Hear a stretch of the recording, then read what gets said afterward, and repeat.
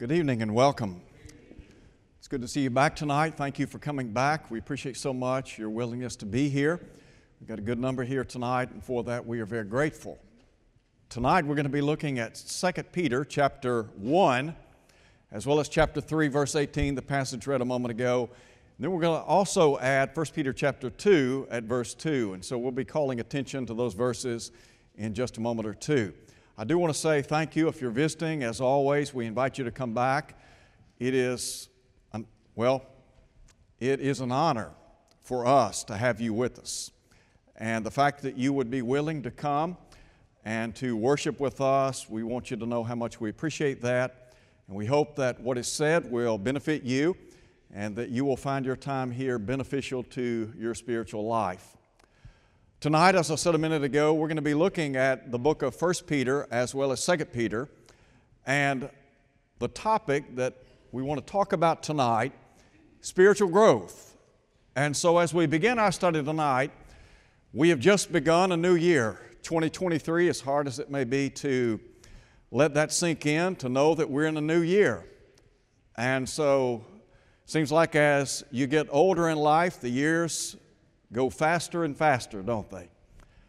So as we think about this new year, I want you to just reflect back over the past year, 2022. Go back to January 1, 2022, and then come forward to January 1, 2023. And ask yourself this question: have I grown spiritually over the last year? Have I grown as a child of God, as a Christian? I think that the goal, obviously, based upon what the Bible teaches, is that we ought to want to grow, that ought to be something that is at the forefront of our mind. And there are a lot of things that are in place that will enable us to grow spiritually. Now, granted, some of that takes place individually, and then there collectively opportunities for growth, times like this, Bible study, etc. Those are opportunities that afford us the privilege of sitting down and thinking about spiritual things and growing spiritually. So tonight what I want to do is talk a little bit about spiritual growth. And as we talk about this subject and to understand that spiritual growth is an imperative, it's not optional, but rather the Lord wants us to grow. So I want to begin by, first of all, talking about the desire to grow spiritually. Now, we might ask this question: when should we begin desiring to grow as a Christian? Well, let me call your attention to 1 Peter chapter 2 at verse 2. Peter there said, as a newborn baby, desire the sincere milk of the Word, that you may grow thereby. Peter here simply saying that as a new convert in Christ, we might use the word of the terminology of the Apostle Paul.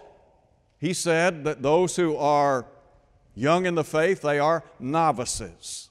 Nothing wrong with being that. We all have a starting point, don't we? And the goal is to begin as a babe and then to mature and grow to be what God would have us to be in His kingdom.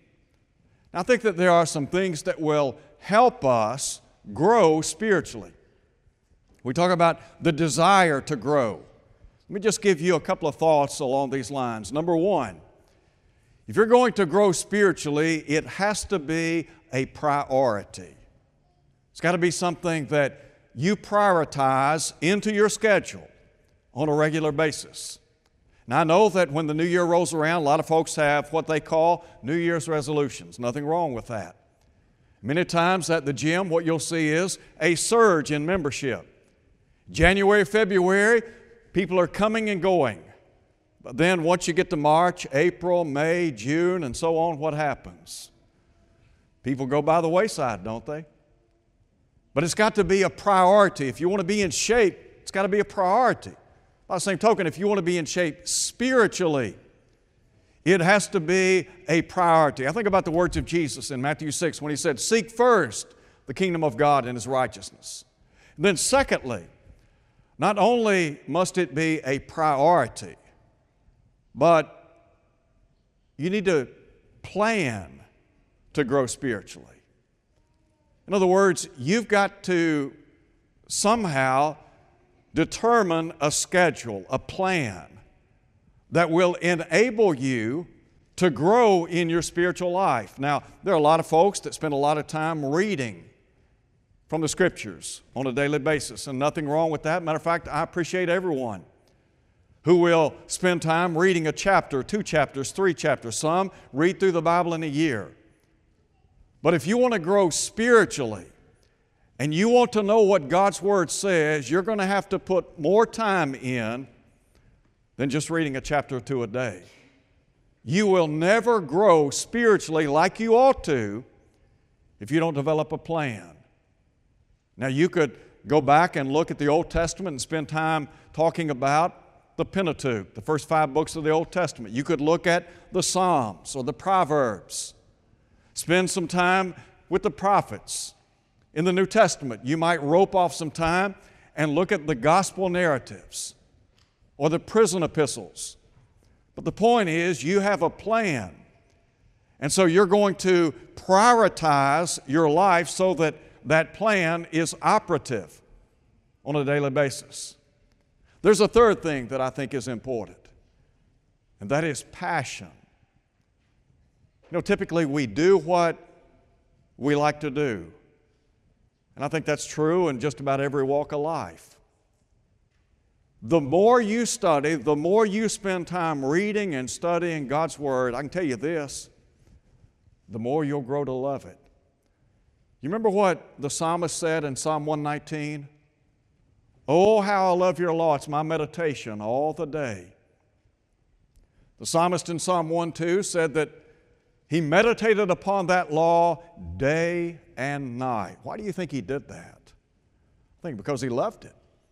Because he understood it was food to his soul. And wasn't it Jesus who said in Matthew chapter 4, quoting Moses in the book of Deuteronomy, when he said, "It is written, man shall not live by bread alone, but by every word that proceeds out of the mouth of God"? And so what I want to encourage you to do is make sure that you are trying to the best of your ability to grow spiritually. Now, there's one other thing I would share, and that is persistence. You're not going to grow spiritually overnight. Doesn't happen that way, does it? I remember many years ago when I was in college, my home congregation was a large church. And so I'm in school learning to preach, and you talk about a novice. And I remember they asked me to teach the auditorium Bible class on a Wednesday night. I must have had 10 pages of notes. I never will forget, we had our class first, and then the devotional would be at the latter part of the service. And so our classes ran from 7:30 to 8:15. That was back when we began later. And so by, 5 till 8, 8 o'clock, I'm done. I've run out of notes. I've run out of things to say. Now, bear in mind, this is the auditorium class. So at 8 o'clock, I'm out walking the halls. And I thought, man, what a terrible job. So the next day, my grandmother called, or I called her, and I told her what an awful job I'd done. And I remember she said to me, she said, "Honey, Rome wasn't built in a day." Well, you know, it takes persistence, doesn't it? The more you study, the more you read, the more you meditate, the more you grow. But it is a persistent endeavor. It's not something that occurs overnight. Doesn't happen in a year, 2 years, 5 years. It takes a lot of time to grow spiritually. So you think about where you are in your faith, spiritually speaking. Ask yourself this: where do I want to be a year from now, 2 years from now, 3 years from now, or even 5? You can become a great student of God's Word if you want to. And that's the condition, if you want to. We can do anything we want, I believe. So, number one, has to be desire. Number two, there is what I would call a demand for spiritual growth.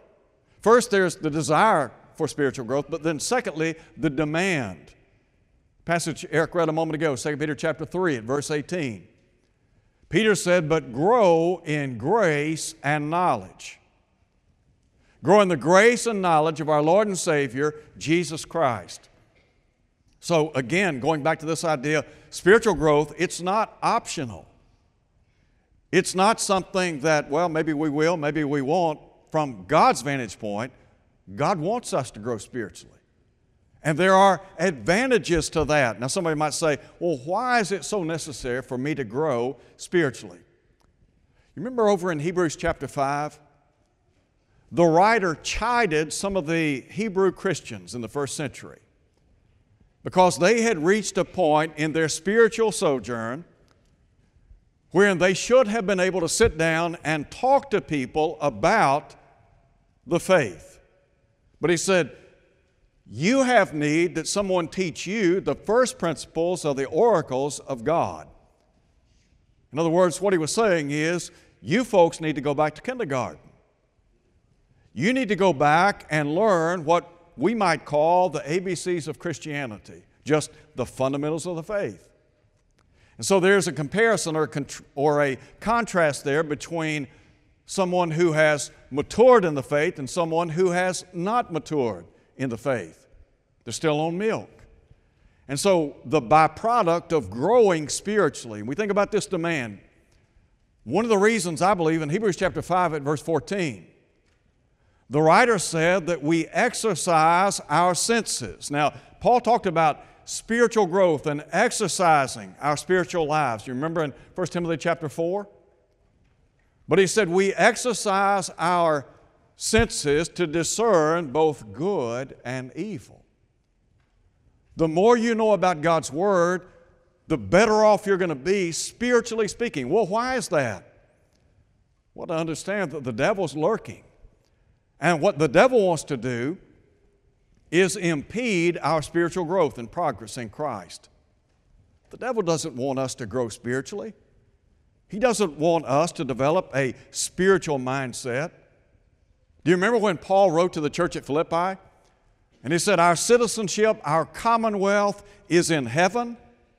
That's a spiritual mindset, isn't it? Or when Paul would say to the church at Colossae, set your affection, set your mind on things above, not on things which are upon this earth. Again, you have a spiritual mindset. So there is this demand to grow. We are not doing ourselves any favors if we do not grow spiritually.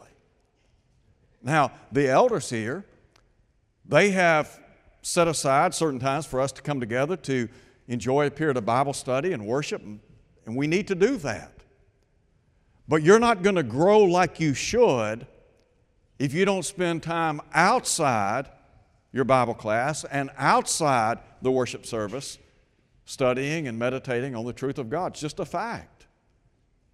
You will never reach that point of spiritual maturity if you're not willing to invest time outside our collective services, corporate services.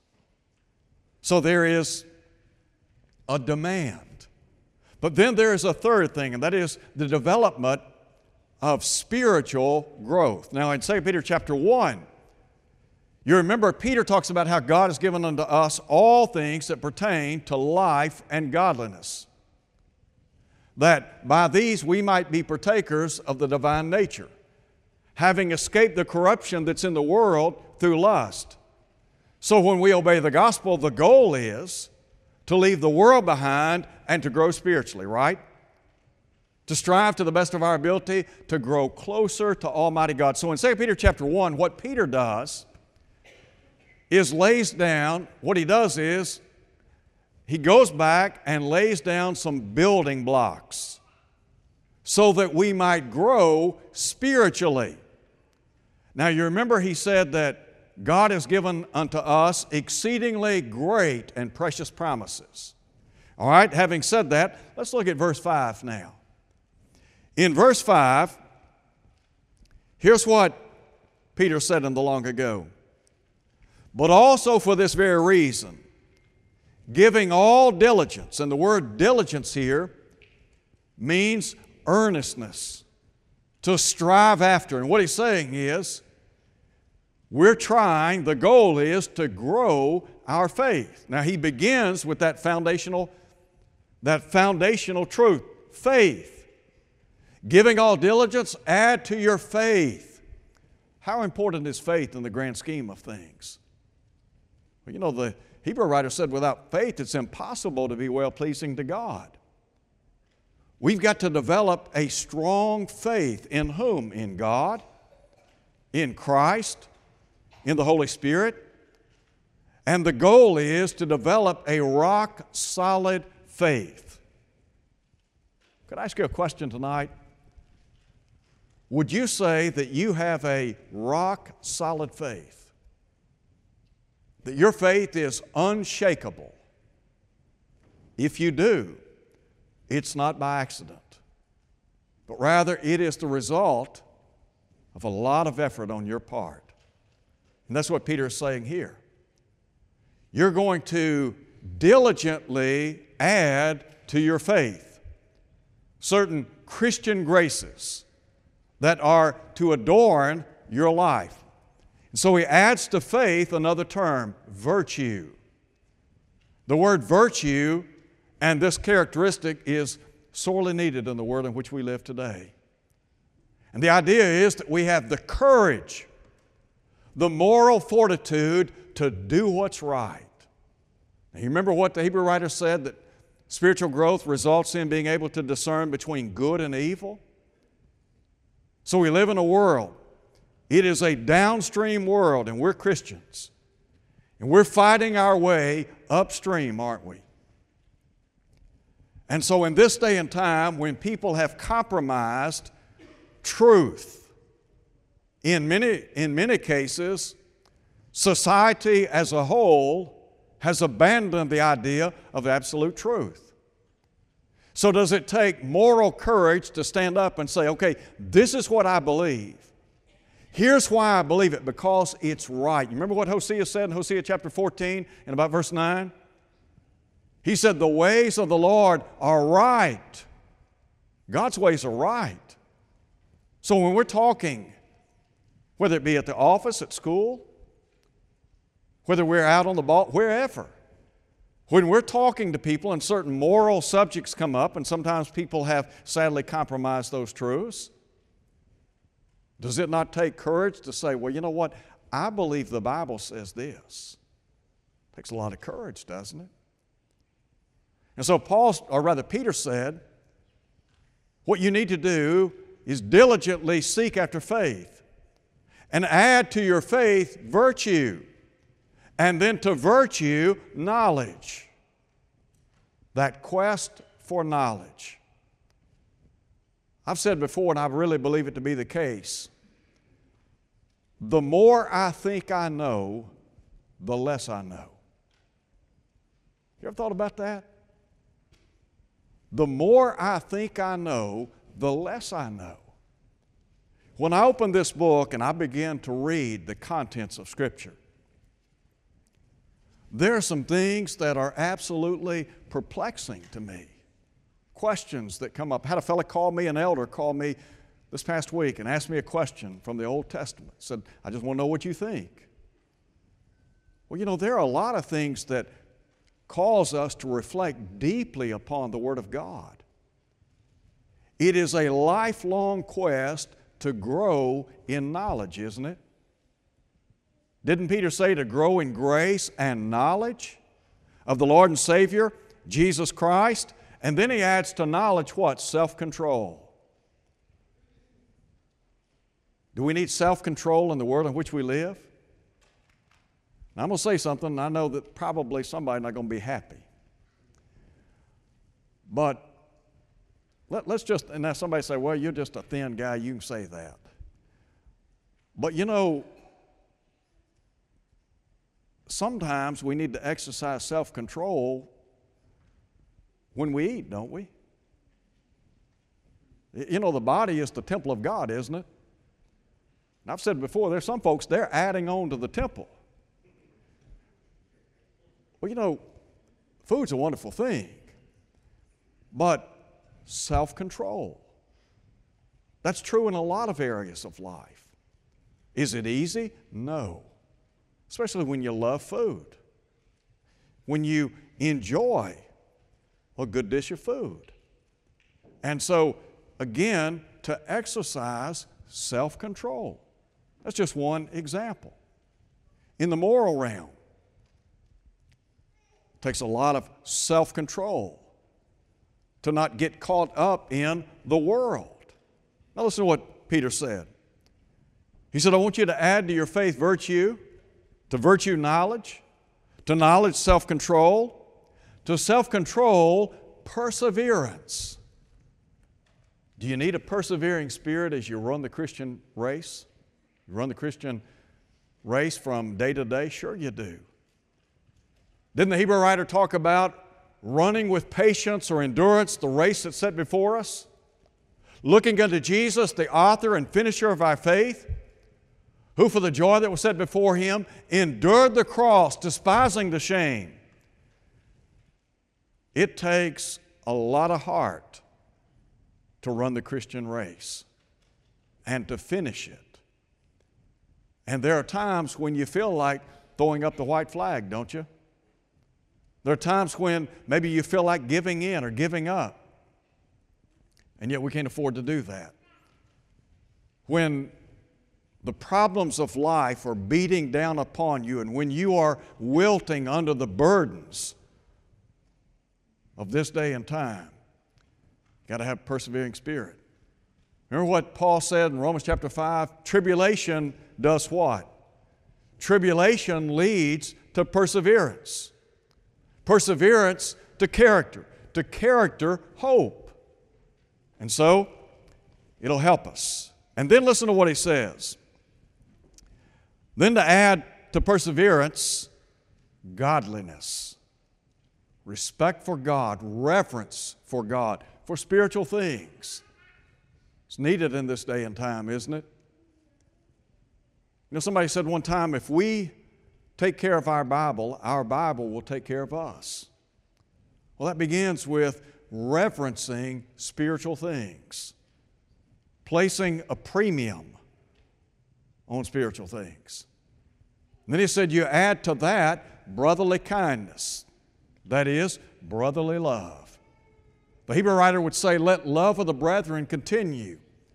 John talks about how we ought to love one another. And again, that's not an option. It's a mandate. And then finally, add to that agape love, that is, that self-sacrificing love, the kind of love that Jesus demonstrated when He went to the cross on our behalf. So these are some building blocks that will help us in the Christian life. Now, listen to what Peter said. If we take it upon ourselves to incorporate these Christian graces into our life, here's what he says. Look at verse 8. If these things are yours and be in you, you will be neither barren nor unfruitful in the knowledge of the Lord and Savior, Jesus Christ. What God wants from us is to bring forth fruit in our daily life.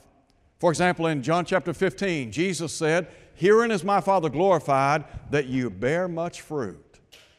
So what we're trying to do is grow in Christ and to live a life that is productive in Christ so that people can see Christ living in us. Look at verse 10 very quickly. He said, therefore, brethren, be even more diligent. Be even more diligent to make your calling and election sure.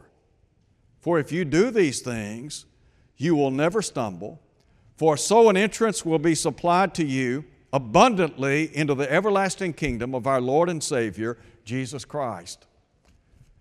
Let me tell you why some people stumble and fall as children of God because they don't grow.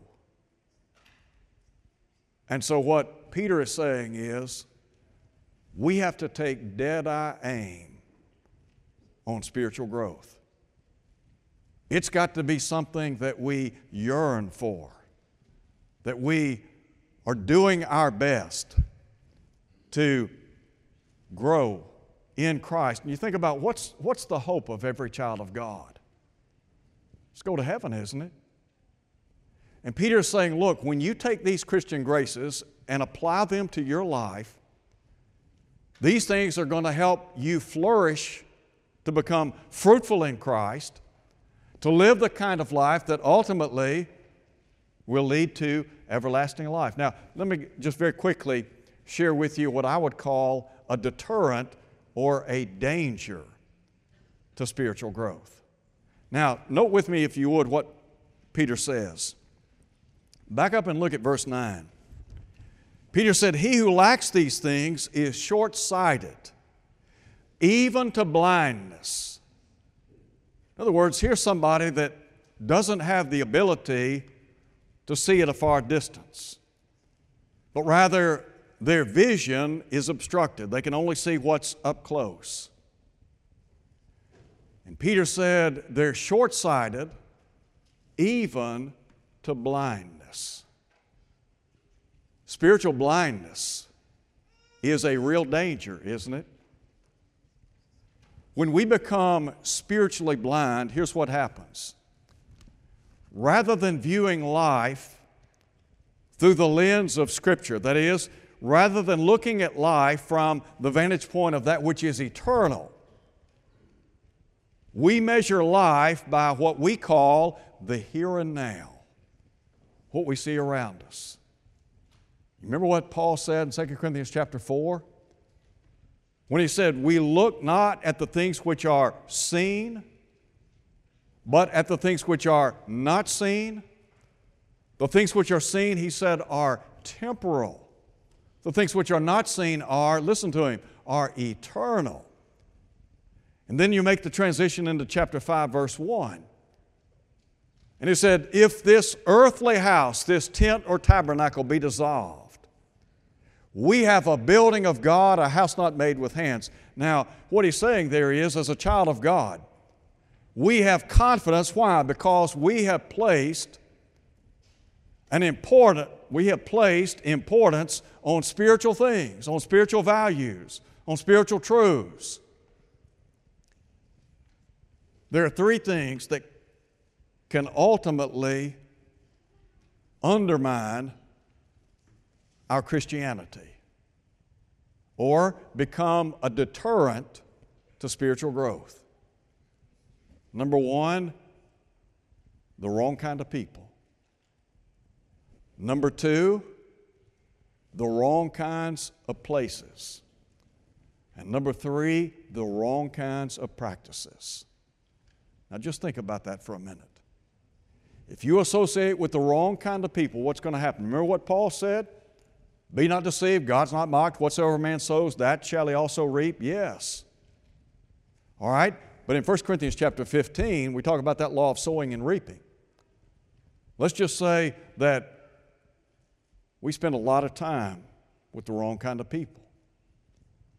And rather than influencing them, they influence us. And Paul said, evil companionship corrupts good morals. That's true. It's always been true. So you have the wrong kind of people,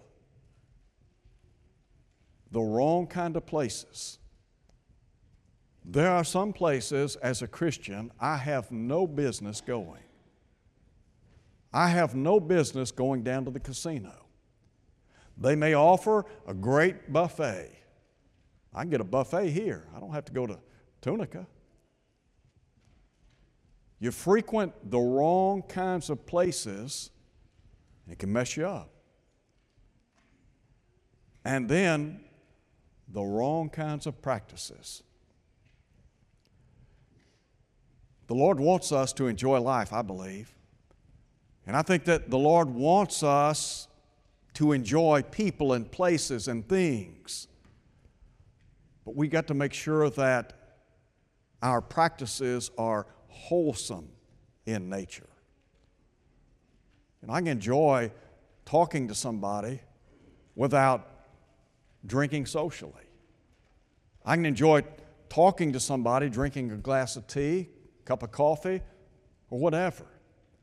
But the point is, my goal is to grow as a child of God. So I want to close tonight and ask you this question.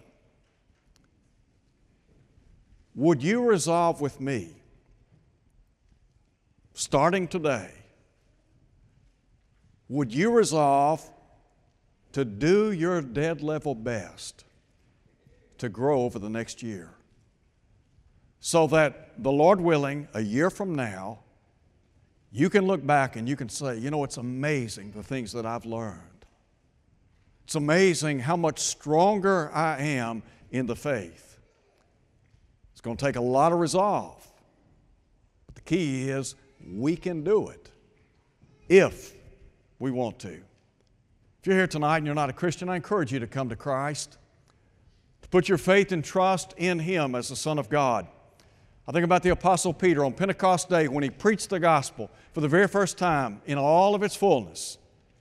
You remember when those people cried out, men and brethren, what shall we do? Peter said, number one, you need to repent. And number two, you need to be baptized. Well, why? So that all your sins can be washed away, forgiven, Acts 2:38. And then God will put you in the church, and you can begin your spiritual journey with Christ. If you're here tonight, maybe your life's not what it ought to be. Maybe you haven't grown as a Christian. Maybe the world has been tugging, and you've been pulled back into the world.